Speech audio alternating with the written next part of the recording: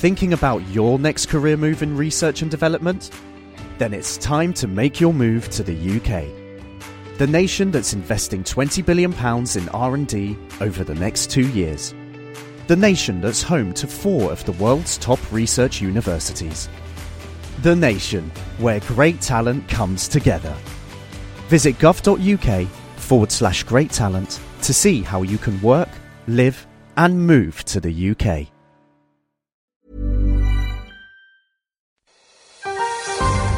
Boldly going where no science show has gone before. The Naked Scientists. Hello, welcome to The Naked Scientist this week with me, Chris Smith, and also with Kat Arney. Hello, Kat. Hello. Now, in this week's show, a tough nut to crack. That's the problem of peanut allergy. But now, researchers say that they've made a breakthrough in helping to desensitise people, and we'll be finding out how. Also, cervical cancer. The screening rates are actually going up. That's a good thing, but it's still a major problem, and we'll be hearing why. And scientists have discovered what makes bacteria that cause meningitis so deadly. We'll be finding out how in just a second, Kat. Thanks, Chris. Also this week, we're celebrating the launch of the International Year of Astronomy.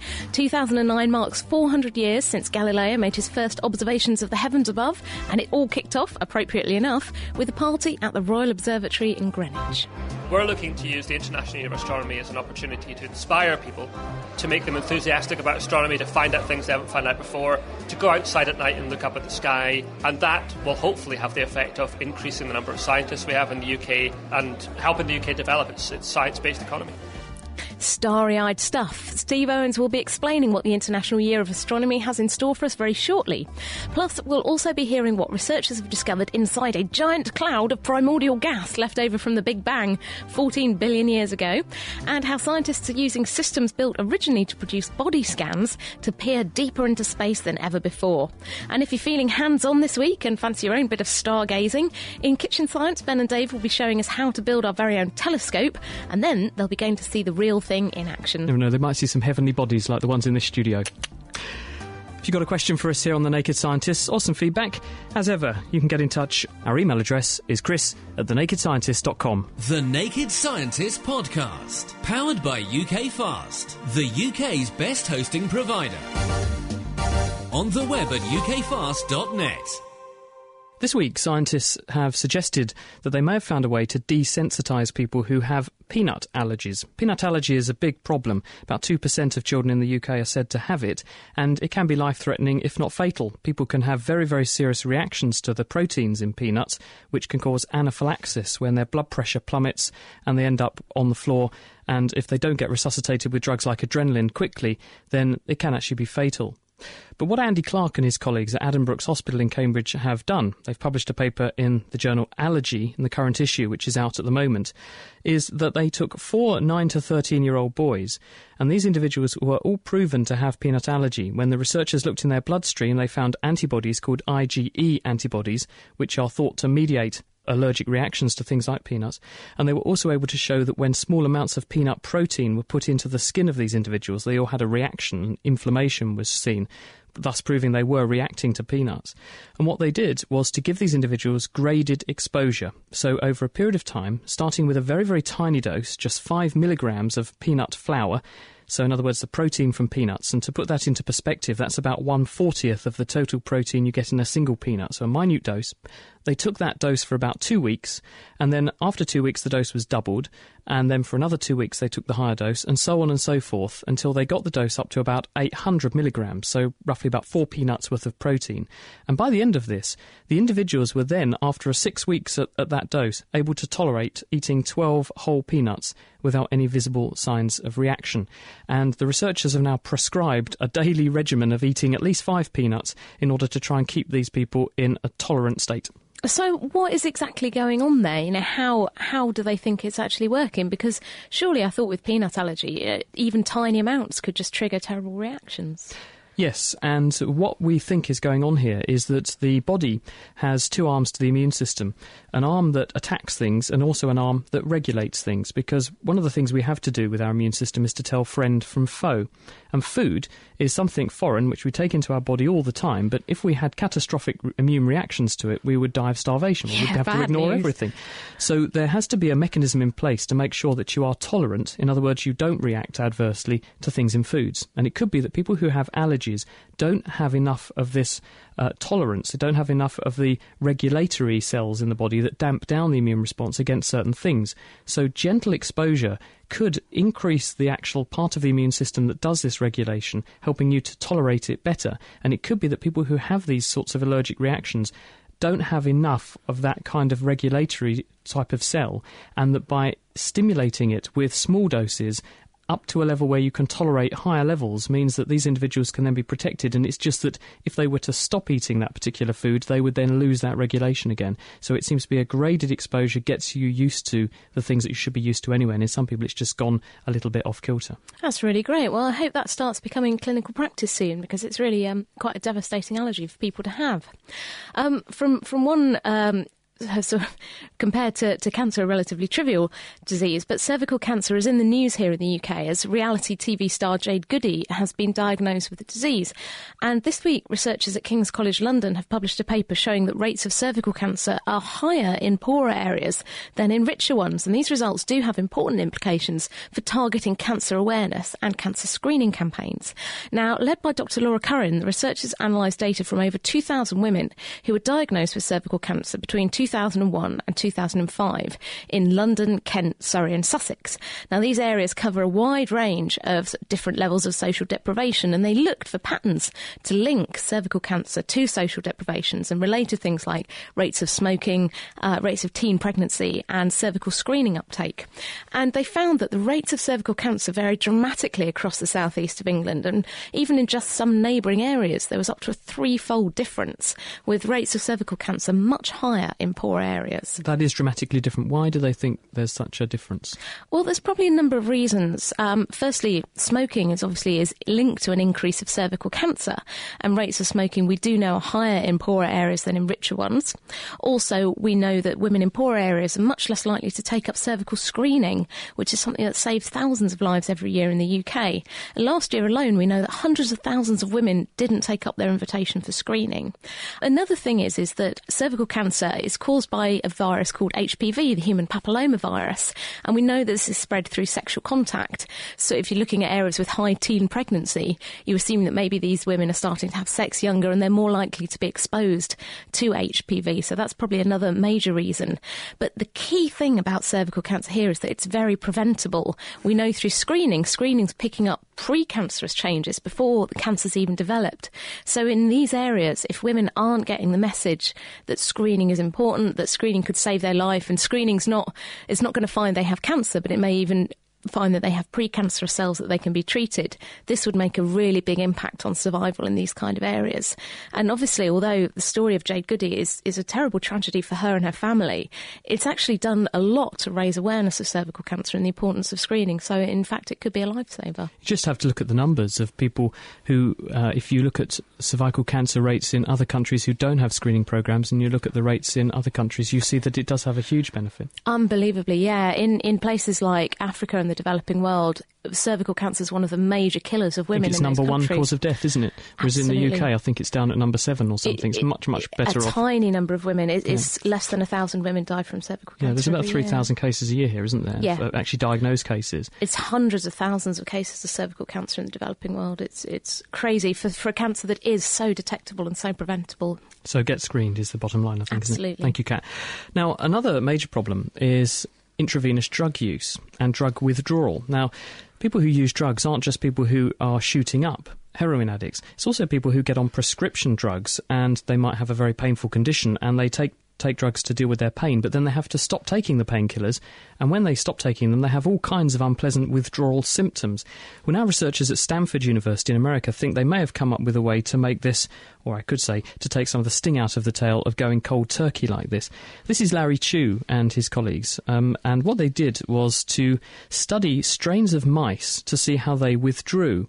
Now, there are lots of different strains of mice. There are about 20 different strains of mice that we use in laboratories, and if they get given morphine or morphine-like drugs and then put into drug withdrawal, then some of the strains of mice behave differently to others. When mice are withdrawing from drugs, they tend to hop or jump a lot more. They become jumpy, just like a human does.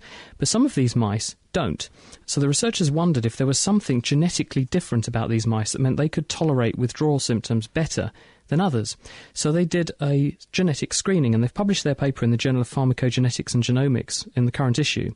And what they did was to compare the DNA sequences of mice that did jump a lot when they were withdrawing from drugs to mice that didn't, and they found a hotspot in a gene which is called HTR3A. And this gene, in fact, is one we already know about. It's the gene that makes the receptor for the brain's feel-good chemical, serotonin, 5-hydroxytryptamine. And there's already a drug on the market called ondansetron, which is given to people who have nausea and vomiting, and especially chemotherapy patients who get nausea and vomiting because of their chemotherapy drugs, and it's very effective. So, because they'd found this difference in this receptor, the researchers wondered, well, what would happen if we gave some of this drug to our mice? So they gave their mice some of this ondansetron, and the animals all jumped a lot less, suggesting that it seemed to be making their withdrawal symptoms a lot better. So, because this drug already is licensed for use in humans, they then went and recruited 8 volunteers, gave them some morphine, and then put them into a withdrawal state, which you can do by giving a morphine-blocking drug called naloxone. And in half the subjects, they had previously given them a dose of this ondansetron, and half they gave a placebo. And the ones who got the placebo were far worse off than the people who had the ondansetron. Now, they're not saying this is the answer to preventing all kinds of withdrawal symptoms, but what they are saying is this could be the start of a way of looking at this problem and making withdrawal symptoms a lot less unpleasant, because when we try and treat addicts at the moment, all we do is to substitute one addiction for another. We give them methadone or other drugs which basically satisfy the craving, but they don't make the addictive symptoms go away if they stop, and that's the nut we need to crack, and this could be one way to do it. Interesting. It'd be interesting to see how the research goes from there. And then finally, my story about my favourite thing, dinosaurs. I love dinosaurs. I'm sure I'm a 5-year-old child deep inside. But we normally think of dinosaurs as huge, great beasts roaming about the earth, generally being scary. And now researchers at the University of Manchester have used laser imaging to reveal whether our favourite prehistoric beasts were trim and fit or big old fatty sauruses. And writing in the journal PLOS ONE, Carl Bates and his team used laser imaging and 3D reconstruction techniques to recreate the bodies of 5 dinosaurs of different sizes. And they looked at 2 Tyrannosaurus rexes. They looked at something called an Acrocanthosaurus aetokensis. Easy for him to say. Yeah, a Strutiomimum sedens and an Edmontosaurus annectens.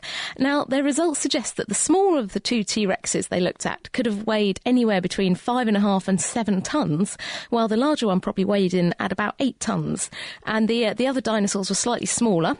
The Acrocanthosaurus, I wish I hadn't done this story now. Acrocanthosaurus probably weighed in around 6 tonnes, but the Strutiomimum was around 0.4 tonnes and Edmontosaurus was just under a tonne. Now, what does this tell us? Well, as well as making nice pictures of dinosaurs, it's quite important because the team were making these reconstructions to try and find out more about how the dinosaurs probably moved. And this is really interesting because dinosaurs, as we know, are the evolutionary precursors to birds. And so understanding how dinosaurs moved and how their weight affected that will tell us more about the evolution of birds and hopefully a bit about the evolution of flight as well. Thank you, Kat. What does it tell us about Virgin Atlantic? Not that kind of flight. It'll never get off the ground. Now, also this week, scientists at the University of Oxford have discovered that the bacteria that cause meningitis, or at least one of the strains of bacteria that can cause meningitis, are also masters of disguise. And that's because these bacteria have learned to camouflage themselves so that they resemble our own cells, so the immune system finds it much more difficult to spot them. Now, meningitis is universally fatal if you have the bacterial form, if it's untreated, and it occurs when the lining of the or the tissues around the brain, called the meninges, get infected with particular strains of bacteria. And in the case we're talking about here, a strain of bacteria called Neisseria meningitidis, Group B. And Professor Susan Lee is a researcher at Oxford University who's got a paper in the journal Nature this week explaining how these bacteria do this and manage to hide themselves. Susan, how do they disguise themselves? Hi, Chris. Well, the work really came from a problem that was brought to us by Professor Chris Tang at the Imperial College. And he'd been working with meningitis for many years, looking at the bacteria and trying to understand them in more detail to try and generate therapeutics. And they'd noticed a couple of years ago that the bacteria somehow managed to mask themselves as human cells by coating themselves in a protein that circulates in our own blood called factor H. And this protein is a very important part of how we regulate our own immune response, in that we've got one arm of our immune system which essentially seeks to destroy anything it comes in contact with in the blood. And to protect all our cells, we develop a series of sugars on our cells that then bind this protein called factor H, which turns off this part of the immune system. So how do the Neisseria meningitidis bacteria exploit that? Well, Neisseria can't make the same sugars that we can make. They don't have the machinery to make those sorts of chemicals. And so instead, the Neisseria has chosen a different route and manufactures another protein, and instead uses this protein essentially to seek out and bind to factor H, to coat the surface of the bacterium in the factor H in the way our own cells are done, but by a very different sort of chemistry underlying the interaction. And so your work has been to discover the structure of that protein, to work out how the bacteria grab this protective, this disguise, factor H from the blood, and then decorate themselves with it. Absolutely. We've worked with Chris to generate the structure of an actual complex between the protein from the bacteria and the protein from our cells. And in doing this, it allows us to see how the bacteria uses the chemistry of proteins to mimic the chemistry of sugars that we have on our cells. The interactions are actually very similar. Some years ago, we looked at the structure of sugars binding to factor H, and we now see that the structure of this protein binding to factor H mimics the same sorts of interactions, but using protein-based chemistry rather than sugar chemistry. And how, now that you've got that structure, will this help us to get a vaccine? Because we've had a vaccine for the A strain of meningitis for a long time, and that's helped in places like Africa. We've had the vaccine for strain C, which has made a dramatic difference for young people, especially people going to university. B has always been the big problem. 90% of meningitis cases in Britain are down to Group B. How is this going to help us get a vaccine against this now? Well, essentially, the protein that we've done the structure of is actually one of the components of the vaccines by both Novartis and Wyeth that are currently in phase 3 clinical trials and are really looking quite promising. But we think from looking at our structure, we predict that by altering a very small part of the protein, we can make a protein which will no longer bind factor H. And we suspect that this will make a much better vaccine because it won't have a large part of its surface covered up by factor H, because when you immunize somebody with the current versions of the vaccine trials that are going on, in fact, much of the bacterial protein will be hidden from the immune system because it will be bound to factor H, and you therefore won't get as good an immune response against it as you might otherwise get. And so we've made versions of this protein now that are 98%, more than 98, 99% identical to the natural form, but they no longer combine factor H. And so we think that these will be much better candidates for targets in the vaccine. Brilliant. Thank you very much. That was Professor Susan Lee from Oxford University. She's got a paper explaining that work in the journal Nature this week about how Neisseria meningitidis, one of the leading causes of bacterial meningitis in Britain, actually disguises itself using something it robs from our own bloodstream. Keeping you abreast of the world's best science, The Naked Scientists. You are listening to The Naked Scientists with Chris Smith and Kat Arney. Don't forget, you can also listen to us on Second Life. If you want to do that, you can go to the Scilands in Second Life and go to our mansion. It's 10 o'clock in the morning, Sundays, Second Life time, 6 p.m. Greenwich Mean Time, and you can relax on one of our sun loungers and join all of the other Second Lifers who are in there listening to us and also commenting and discussing what they're hearing in the programme.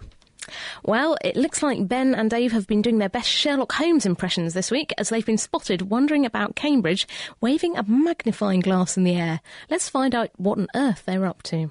For Kitchen Science this week, Dave has invited me along to do a bit of stargazing kitchen science style. Now, Dave, it's been very rainy and even snowing recently. Today's quite cloudy. What on earth inspired you to try stargazing in this weather?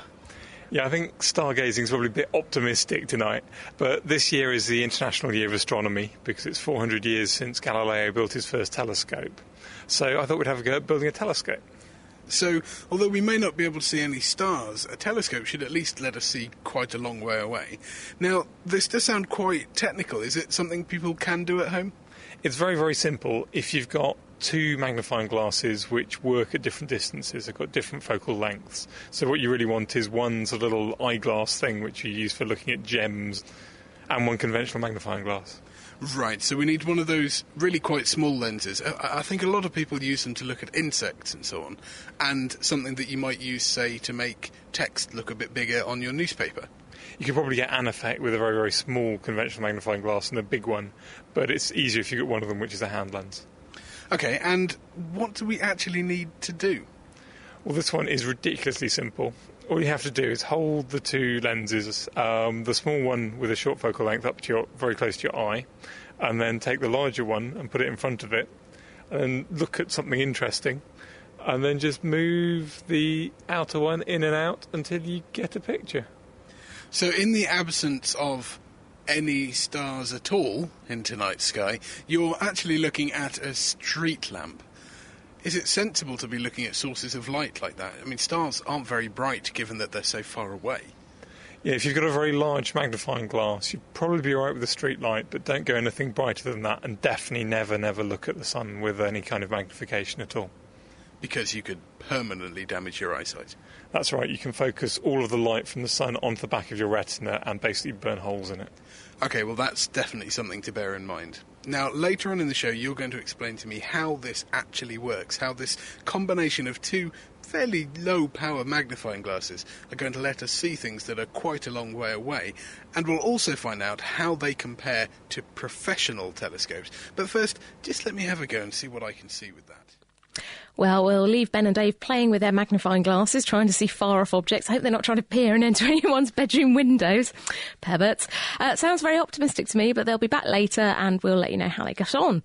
They'll also be joined by Carolyn Crawford from the Department of Astronomy at Cambridge University, who will deliver her verdict on Dave's makeshift telescope. Thank you, Kat. Got a quick question here from Phil Kenyon, who says, how long does it take for heat to reach us from the sun? And he correctly points out in his email that it's about 8 minutes, the distance between the sun and the Earth, because light travels at about 1 billion kilometres an hour, and the sun is about 150 million kilometres away from the Earth, so that's about 8 minutes if you do speed equals distance over time and rearrange it.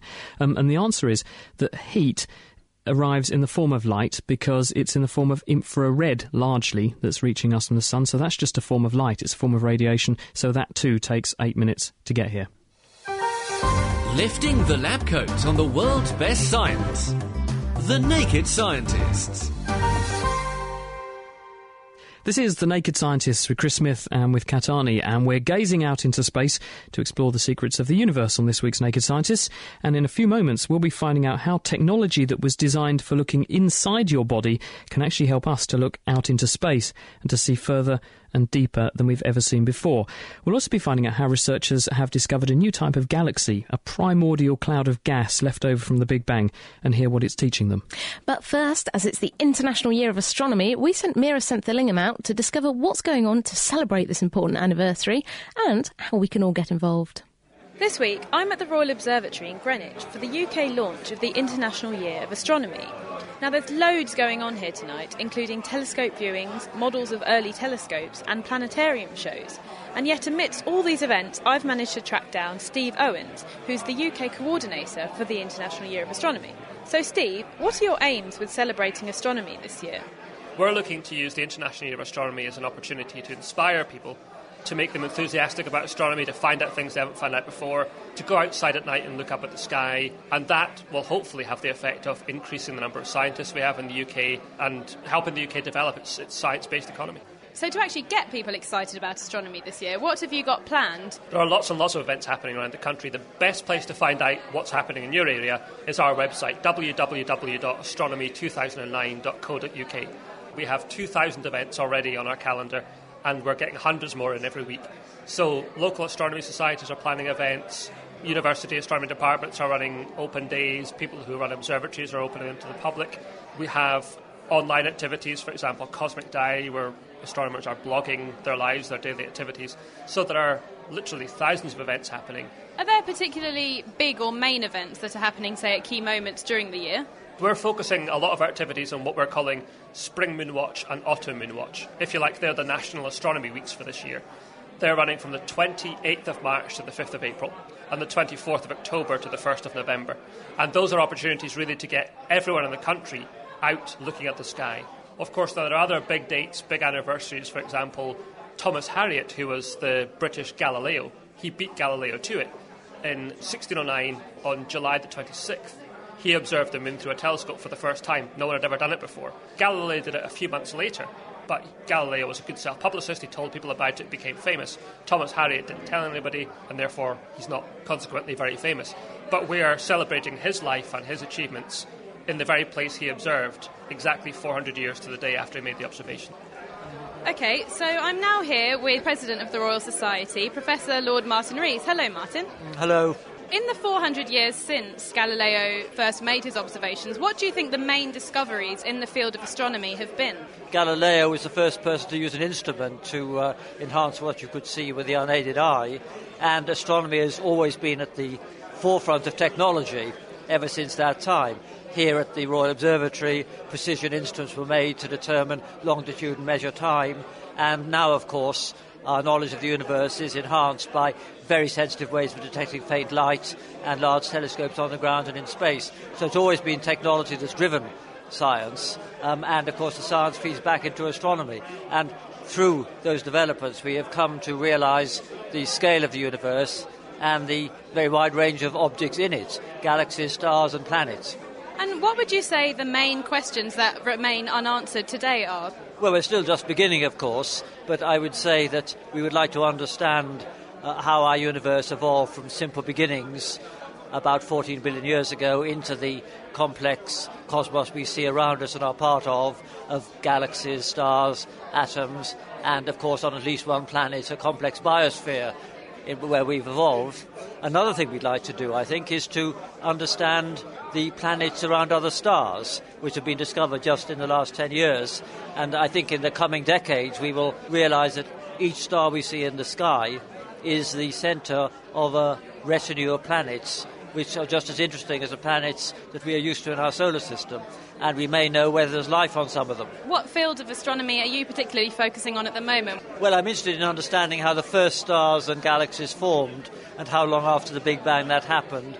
I'm also interested in rather more speculative questions about how big the universe is. That might sound a strange question, but the part of the universe we see with our telescopes, which extends about 10 billion light years away, may be just a tiny fragment of physical reality, and we'd like to know how much more there is beyond what we can directly observe. Now, as I mentioned, there's a whole host of activities going on tonight, one of which is a planetarium show showing people what to look out for in the night sky this year. So I'm now in the planetarium with Darren Baskell, one of the astronomers here at the Royal Observatory. So Darren, what are the things people should be looking out for this year in the night sky? Oh, the moon is always a beautiful sight, and it's a wonderful object to look at through even binoculars. And then there's the planets Jupiter and Saturn that will both be visible throughout most of the year. And the rings of Saturn you can see through even a small telescope, and if you've got really good eyesight you can actually see the rings of Saturn through binoculars. Jupiter also has over 60 moons, but 4 of those moons are so big and so bright we can easily see those moons in binoculars. Well, the sky is a pretty big thing, so which direction should people be looking in to see these planets? Well, the planets are very bright in the night sky. So in the summer, if you look towards the south, it's about 9-10 o'clock in the evening. Jupiter will be the brightest object in that direction. Are there any other highlights as well as planets that people can look out for this year? Yes, well, early on, as we begin the International Year of Astronomy, in the winter months are dominated by the constellation of Orion. So look south in the evening sky throughout the winter, a bright red giant star called Betelgeuse, and there's a bluer star called Rigel at the bottom of Orion. So if you look for 2 stars quite close to each other, they're separated by your hand span at arm's length. One bright red star and a bright blue star, and you probably found the constellation of Orion. So if you want to get starstruck, go outside, stick your hand in the air, look for the stars of Orion, or maybe even some planets.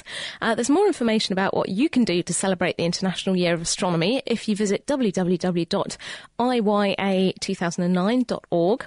And that was Darren Baskill from the Royal Observatory talking to Mira. Before that, we heard from Astronomer Royal, Martin Rees, about the big questions that are facing astronomy today. And we also heard from International Year of Astronomy Coordinator Steve Owens on the various celebrations taking place over the course of this year. Thank you, Kat. This is The Naked Scientist with Chris Smith and Kat Arney. If you'd like to get in touch with the programme, the email address chris@thenakedscientist.com. Now, we want to know what we can see in the night sky, and we want to know how we can see it even better. And it's not that normal when you see things which have been invented for life here on Earth being applied to space, because normally it's the other way round. But that's exactly what Professor Alyssa Goodman from Harvard University is doing. She's taking some of the systems that have been geared up to do better body scans with MRI and applying them to images of the night sky to enhance those pictures. And she's with us now. Hello, Alyssa. Hi, Chris. How are you? I'm very well. Thank you for joining us on The Naked Scientist. So tell us a sort of, I've given a brief intro there, but tell us a bit more about this work. Sure. Well, we have a challenge in astronomy that more and more often we're able to get a third dimension of data, so something like distance, not always exactly distance, but instead of seeing just a flat sky, we can see things where we know what's at what distance. And we'd like to see, for example, in my work, gas clouds that are busy forming new stars, and we'd like to see what they look like, the way that we could go around 3D clouds in the sky. But of course we can't do that in astronomy, so we need a way to put the images back together into something that looks more like a three-dimensional picture. And it turns out that the computer software to do that we need is very similar to the software that they use in medical imaging. Why is it such a problem then, compiling pictures into 3 dimensions like that? Well, it turns out it's less of a problem in other fields, and in astronomy people are just not used to having that kind of information, and so they were starting to try to build their own software. And then we realized that a lot of other people have faced this and done a very good job of, for example, making animated movies.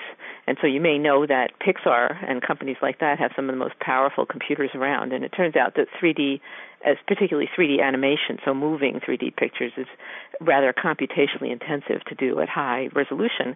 And so people in other fields, as I mentioned before, notably medical imaging and in film and movies in Hollywood, had figured that out quite well. And so we're trying to borrow on what they already learned. And when you start doing this, do your images literally come alive? Can you see things or can you identify details that may previously have been overlooked?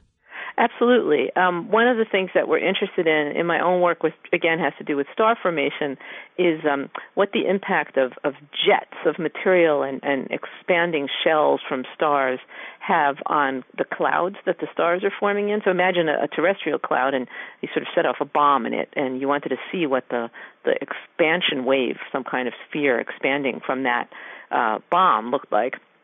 You'd really love to be able to see a 3D image of that. And so when stars set off either supernova explosions or just very powerful winds from stars, the same kind of thing happens to these clouds that they're in. And it's very important for us to understand what that looks like. And in a lot of cases, it's very difficult to see whether or not that's happening, even though it's very important because it tells you what happens to these clouds over millions of years as they evolve. And this software has let us, among other things, see the outflows and the shells that come from these stars in a 3D way that the human brain understands, that was very hard to see when looking at just slices of the images before. Didn't researchers begin to speculate that, in fact, our own solar system, in other words, the Sun and our clutch of planets, actually get buffeted into existence by a big star nearby that was doing something similar to what you're describing? It was putting a jet of material out which pushed a cloud of gas to make it fall into itself, which then formed us. Yes, absolutely. There's a theory called triggered star formation, and the idea is that there are these gas clouds out there that are marginally what's called self-gravitating, which means that they're sort of held together by their own gravity, but not quite. They might blow apart, they might collapse, but if you come by and smush them a little bit and sort of trigger them, that's where the triggering comes from, then they're more likely to collapse quickly and make something like our solar system. And one way to do that is having a big blast wave, either from one of these outflows or from some sort of shell, possibly even a supernova, come by. And what are you actually looking at the moment? What's the prime focus of the study at the moment? Well, right now, we have something that we've been doing over the last 5 or 6 years called the Complete Survey of Star-Forming Regions, and that's a long, funny acronym you can look up online. But anyway, what it does is it looks at some of the most nearby star-forming regions with just about every technique we can use from the ground at optical wavelengths and at radio wavelengths. And in the radio is where we can make these three-dimensional images. And importantly, the Spitzer Space Telescope, which is the infrared counterpart of the Hubble Space Telescope, has also looked at these same regions.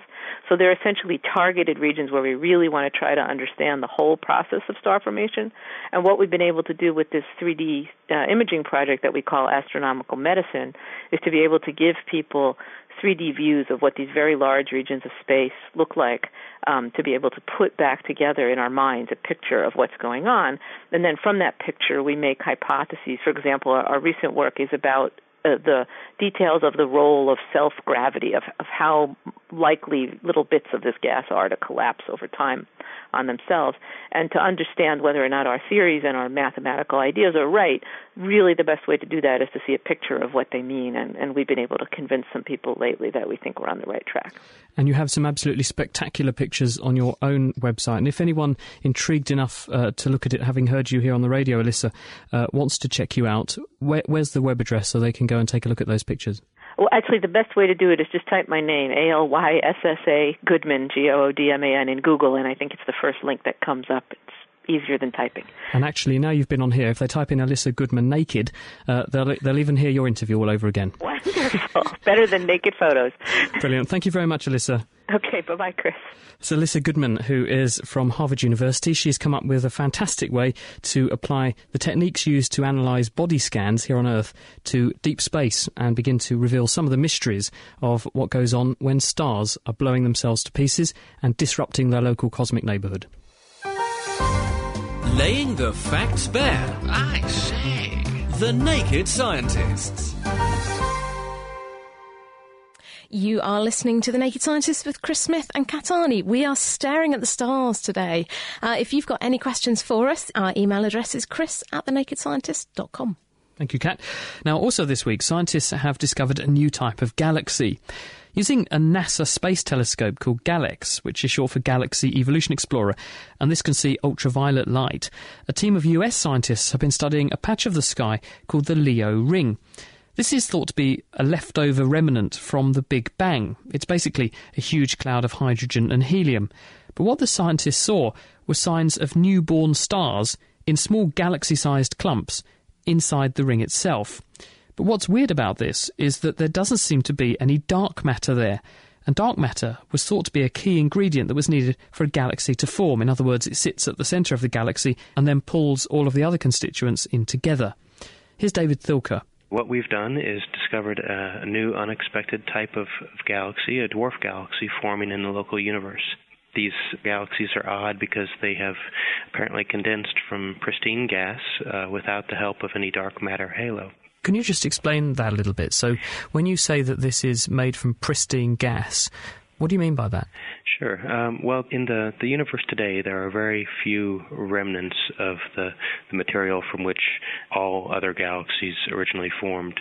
The best known candidate for one of these pristine primordial clouds is the Leo Ring. It's a structure 600,000 light years wide, consisting only of hydrogen and helium, in a nearby galaxy group about 30 million light years from us. And the evidence is that this object has been around from the time that galaxy group formed and has been doing absolutely nothing ever since.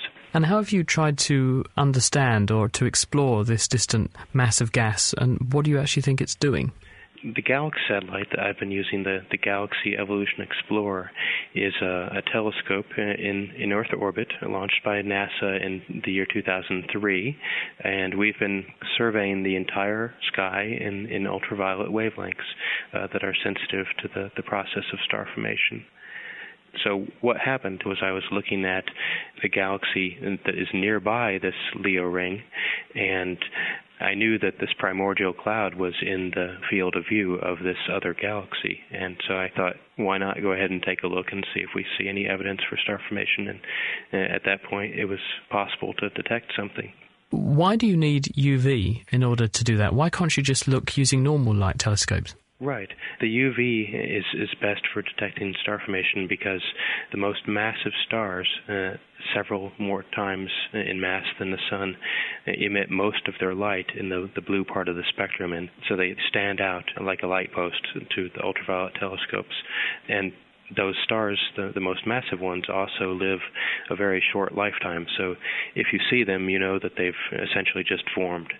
So the combination of the color and the lifetime of the star allows us to probe star formation with the ultraviolet. And when you use the UV cameras like this to look at this distant entity, what do you see and what is that telling you? When we look at the Leo ring in the UV wavelengths, we have detected ultraviolet emission coming from clumps within the gaseous ring, and those clumps are much smaller than the size of the Milky Way galaxy, for instance, and they qualify as dwarf galaxies. And the interesting thing about this detection is that previous radio observations, the same ones that were used to initially discover the gas of the Leo ring, also indicated there was no dark matter within those clumps of the ring. So you have this combination of ongoing star formation and no dark matter within a cloud of pristine gas. And it's really something quite unique that hasn't been seen before. So why do you think it's not there? And yet, if you look at all of the other galaxies that we have around us, such as our own, you do see lots of dark matter in the centre. What's going on, and why is this different? Well, it's just that the process of structure formation in the universe, essentially the dark matter acts as seeds. So you have this process of gas collapsing onto dark matter condensations. And this happens to be one filament that doesn't appear to have completed that process.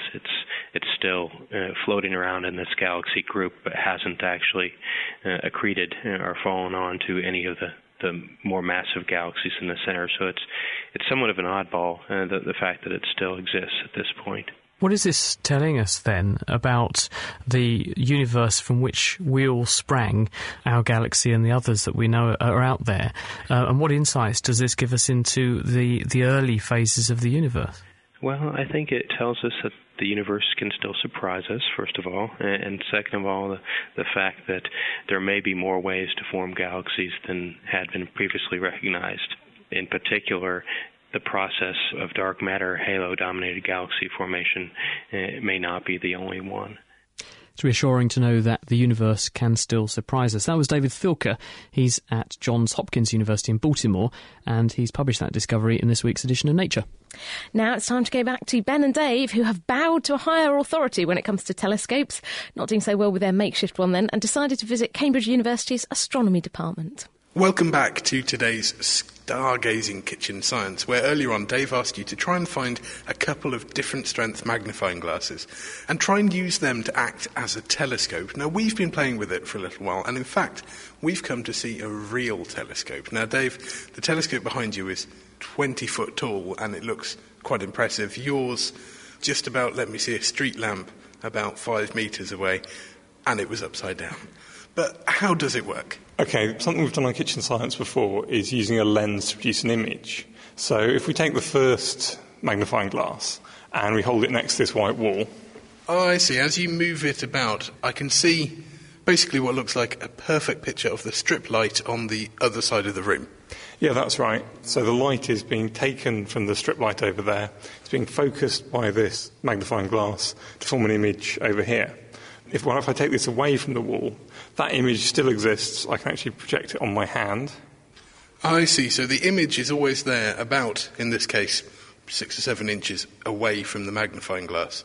Even though we can't see it, the light is still being concentrated on that point. But what does this have to do with telescopes? We could put a piece of greaseproof paper at that image and then use this second magnifying glass to magnify it and get a picture. So we'd actually be looking at a magnified image of the image. Yeah, that's right. However, actually it works without the piece of greaseproof paper because the light's spreading out just as it would do at a real object. And so you can get a magnified image using the second magnifying glass. So as long as the two magnifying glasses are the right distance apart, then we can use the first one to make an image of whatever we're looking at, and the second one to magnify that image and make it look bigger. But why was it upside down? Well, if you actually look at the original image, it's kind of hard to see with this strip light because it's horizontal, but that image is actually upside down. Because any light ray which starts off high up comes down, passes through the centre of the magnifying glass and ends it up low down, and vice versa, so the image is upside down. So when you magnify the upside down image, everything's upside down.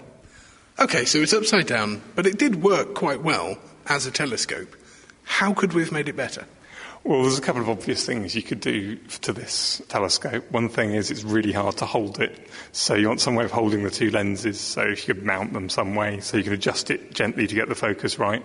The other thing you could do is put the two lenses in a tube to block out the light coming in from the sides so you don't get stray light getting in and reducing the contrast of your image. But seeing as we're at the Institute of Astronomy here in Cambridge, I've invited Carolyn Crawford along here, who should know a lot more about this than me. So, Carolyn, Dave obviously has a very simple telescope, but is this really what the first telescopes were like?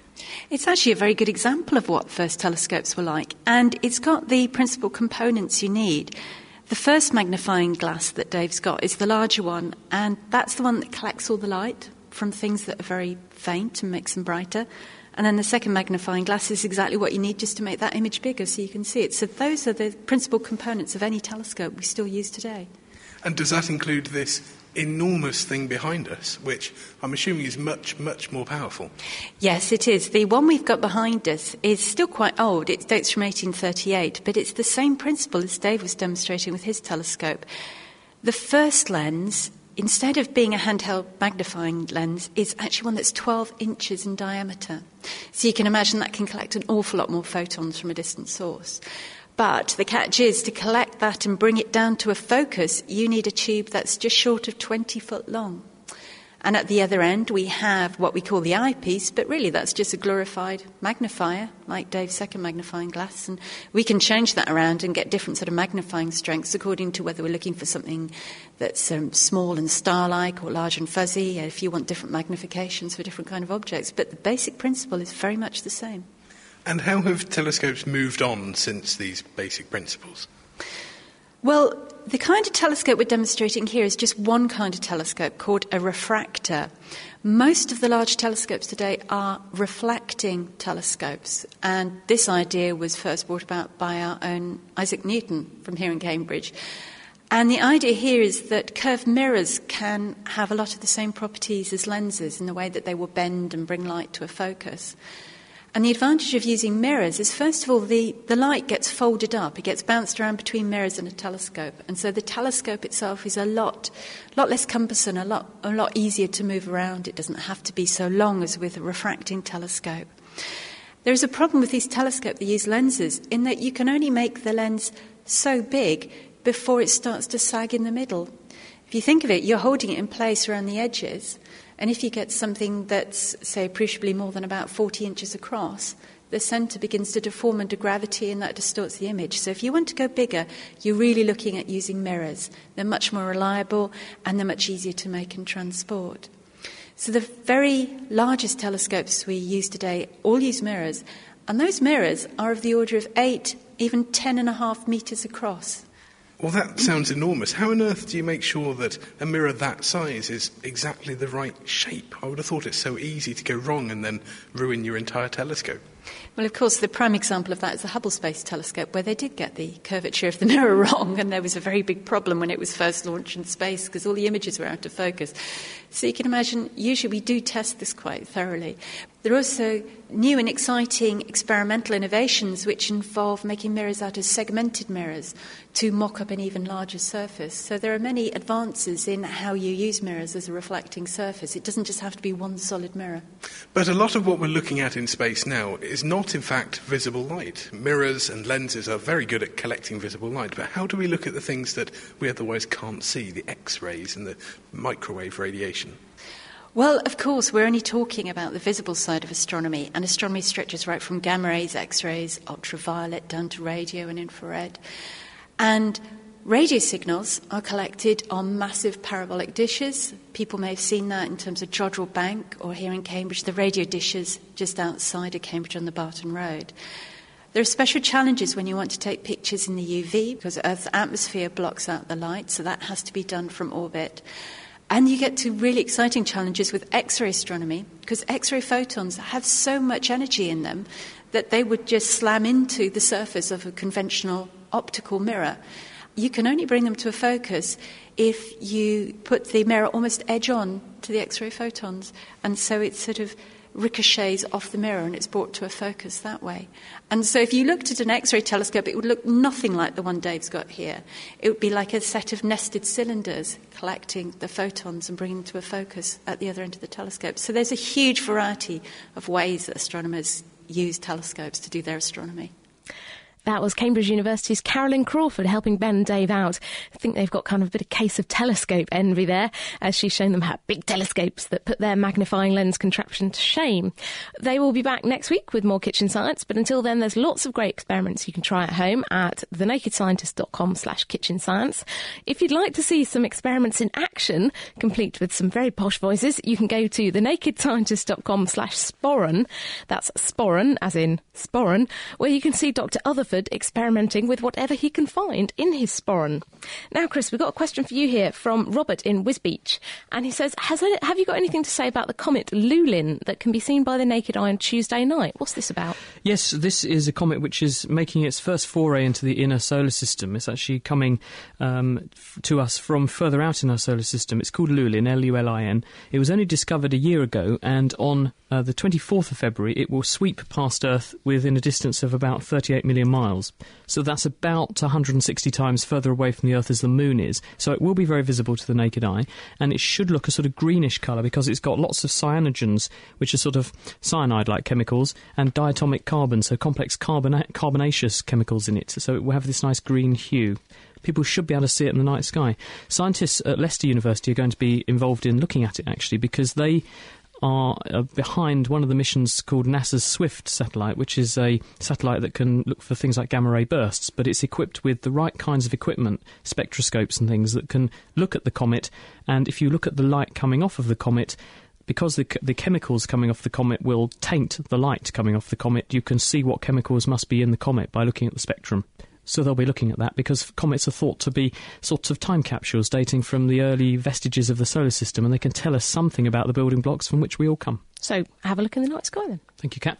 This is The Naked Scientist with Dr. Chris and Dr. Kat. In a second, we'll be talking to Diana O'Carroll for this week's Naked Scientist question of the week. It's actually been sent in by David Attenborough, so you can find out what he asked in just a second and if Diana solved the problem. Bringing the facts to bear. The Naked Scientists. And now it's time to get all starstruck, because here's Diana O'Carroll with the question of the week. Yes, I'm very excited about this. I've been doing a little bit of research for David Attenborough.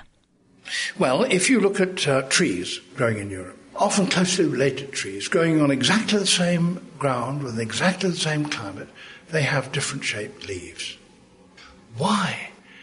And people will say, oh, well, it's because the airflow over it is in the particular circumstances, or the way that the water drips off it. That's the reason. But the trees are growing in exactly the same places alongside one another. Why? They have different shaped leaves. I don't know the answer. Yes, so why can leaves vary when so many other things have to remain the same? I'm Edmund Tanner. I'm a senior lecturer in plant sciences in Cambridge, and I work on tropical forests. I've been working in Panama for the last 7 years doing a big experiment on mineral nutrition and a bit on photosynthesis. Okay, so I think the answer to the question about why closely related trees growing exactly the same ground and in the same climate have different shaped leaves is actually that they don't. That because they're closely related, they are very similar. So, for example, all oaks have broadly similar shaped leaves because they share most of their genetic information. Perhaps a more interesting question is why distantly related trees growing in the same ground and the same climate have different shaped leaves.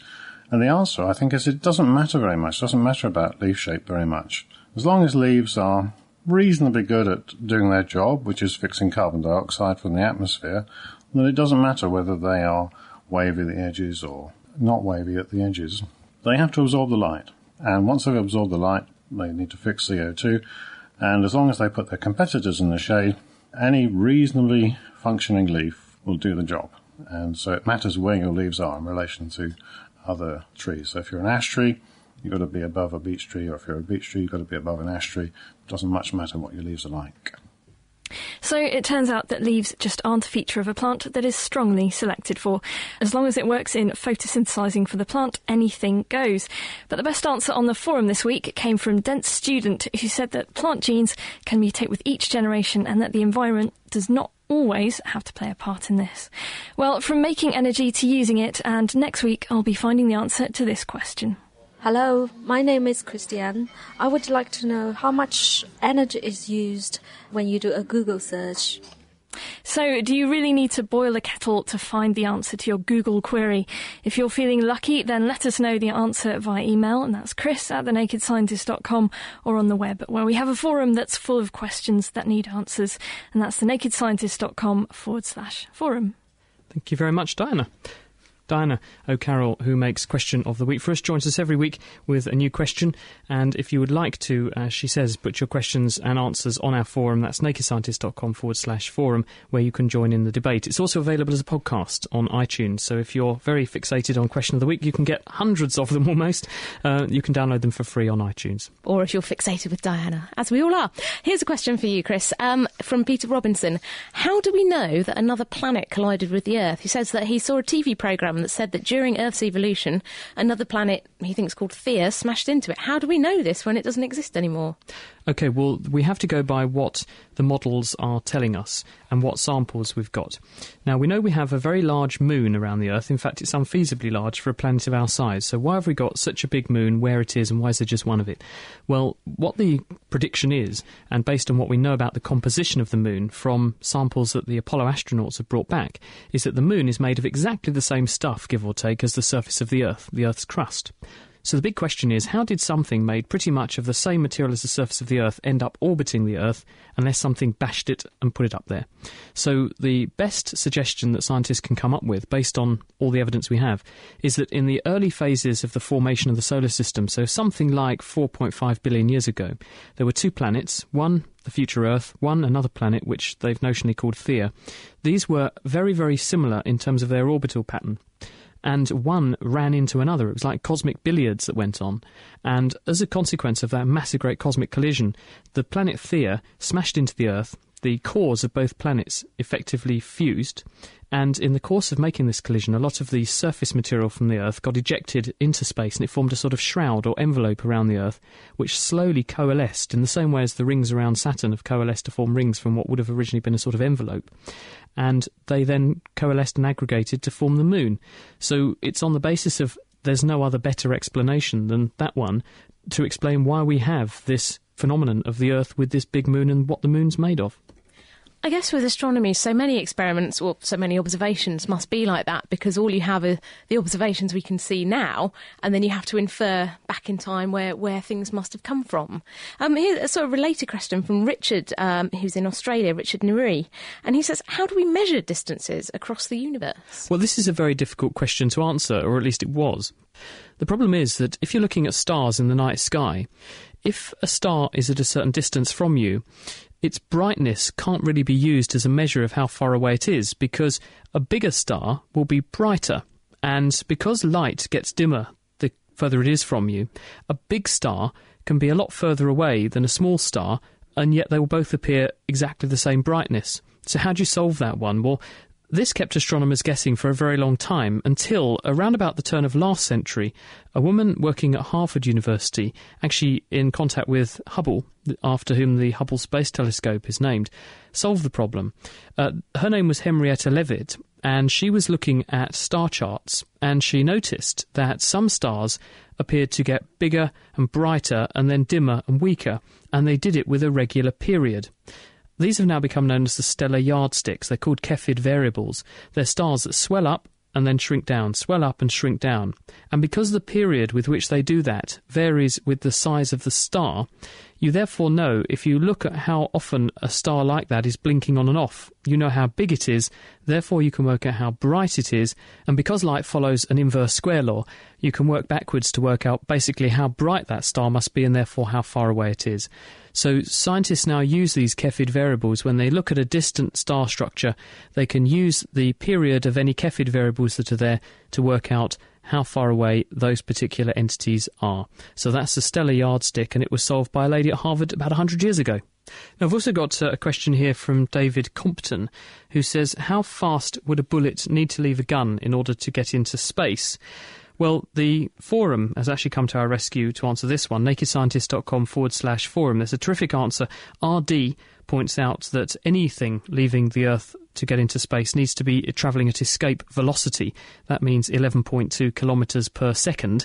And to put that into perspective, even a high-powered assault rifle probably fires things only at about 1 kilometre per second. So it's running significantly too slow in order to achieve escape velocity. And it also doesn't take into account air resistance. But there's a very good answer from Bored Chemist, because one thing to consider here is, well, what about if we just build a very powerful rocket and fire something from Earth? Well, he says there's a limit to how far you can get something to go and how fast you can get it to go using a gun. The projectile is driven by hot gases produced by the explosion, but the gas is made of molecules and they have a range of velocities. The hotter the gas, the higher the average velocity. To a fair approximation, the average speed of the molecules is the speed of sound in that gas. And once a projectile is moving faster than that, the gas molecules will get left behind, so they can no longer push on the projectile to make it go faster. So by fudging the issue and using hot, light gases like helium, for example, you could make it go a bit faster, but there's no way that you'll get to escape velocity. So sorry about that, David. Well, that's pretty much all we've got time for this week. I must say a very big thank you to our contributors, Susan Lee, Carolyn Crawford, Alyssa Goodman and David Thilker. I also need to say thank you to our wonderful production team at The Naked Scientist, Ben Valsler, Diana O'Carroll, Mira Senthringham and Dave Ansell. Next week, we'll be talking about the science of comedy and music and finding out why laughter is so addictive. If you have any questions about that or you just want to say hi, you can drop us an email, chris@thenakedscientist.com. Thanks for listening and goodbye. The Naked Scientist podcast comes to you from Cambridge University and is supported by the Wellcome Trust, the EPSRC and UK FAST. For more information, look us up online at nakedscientist.com.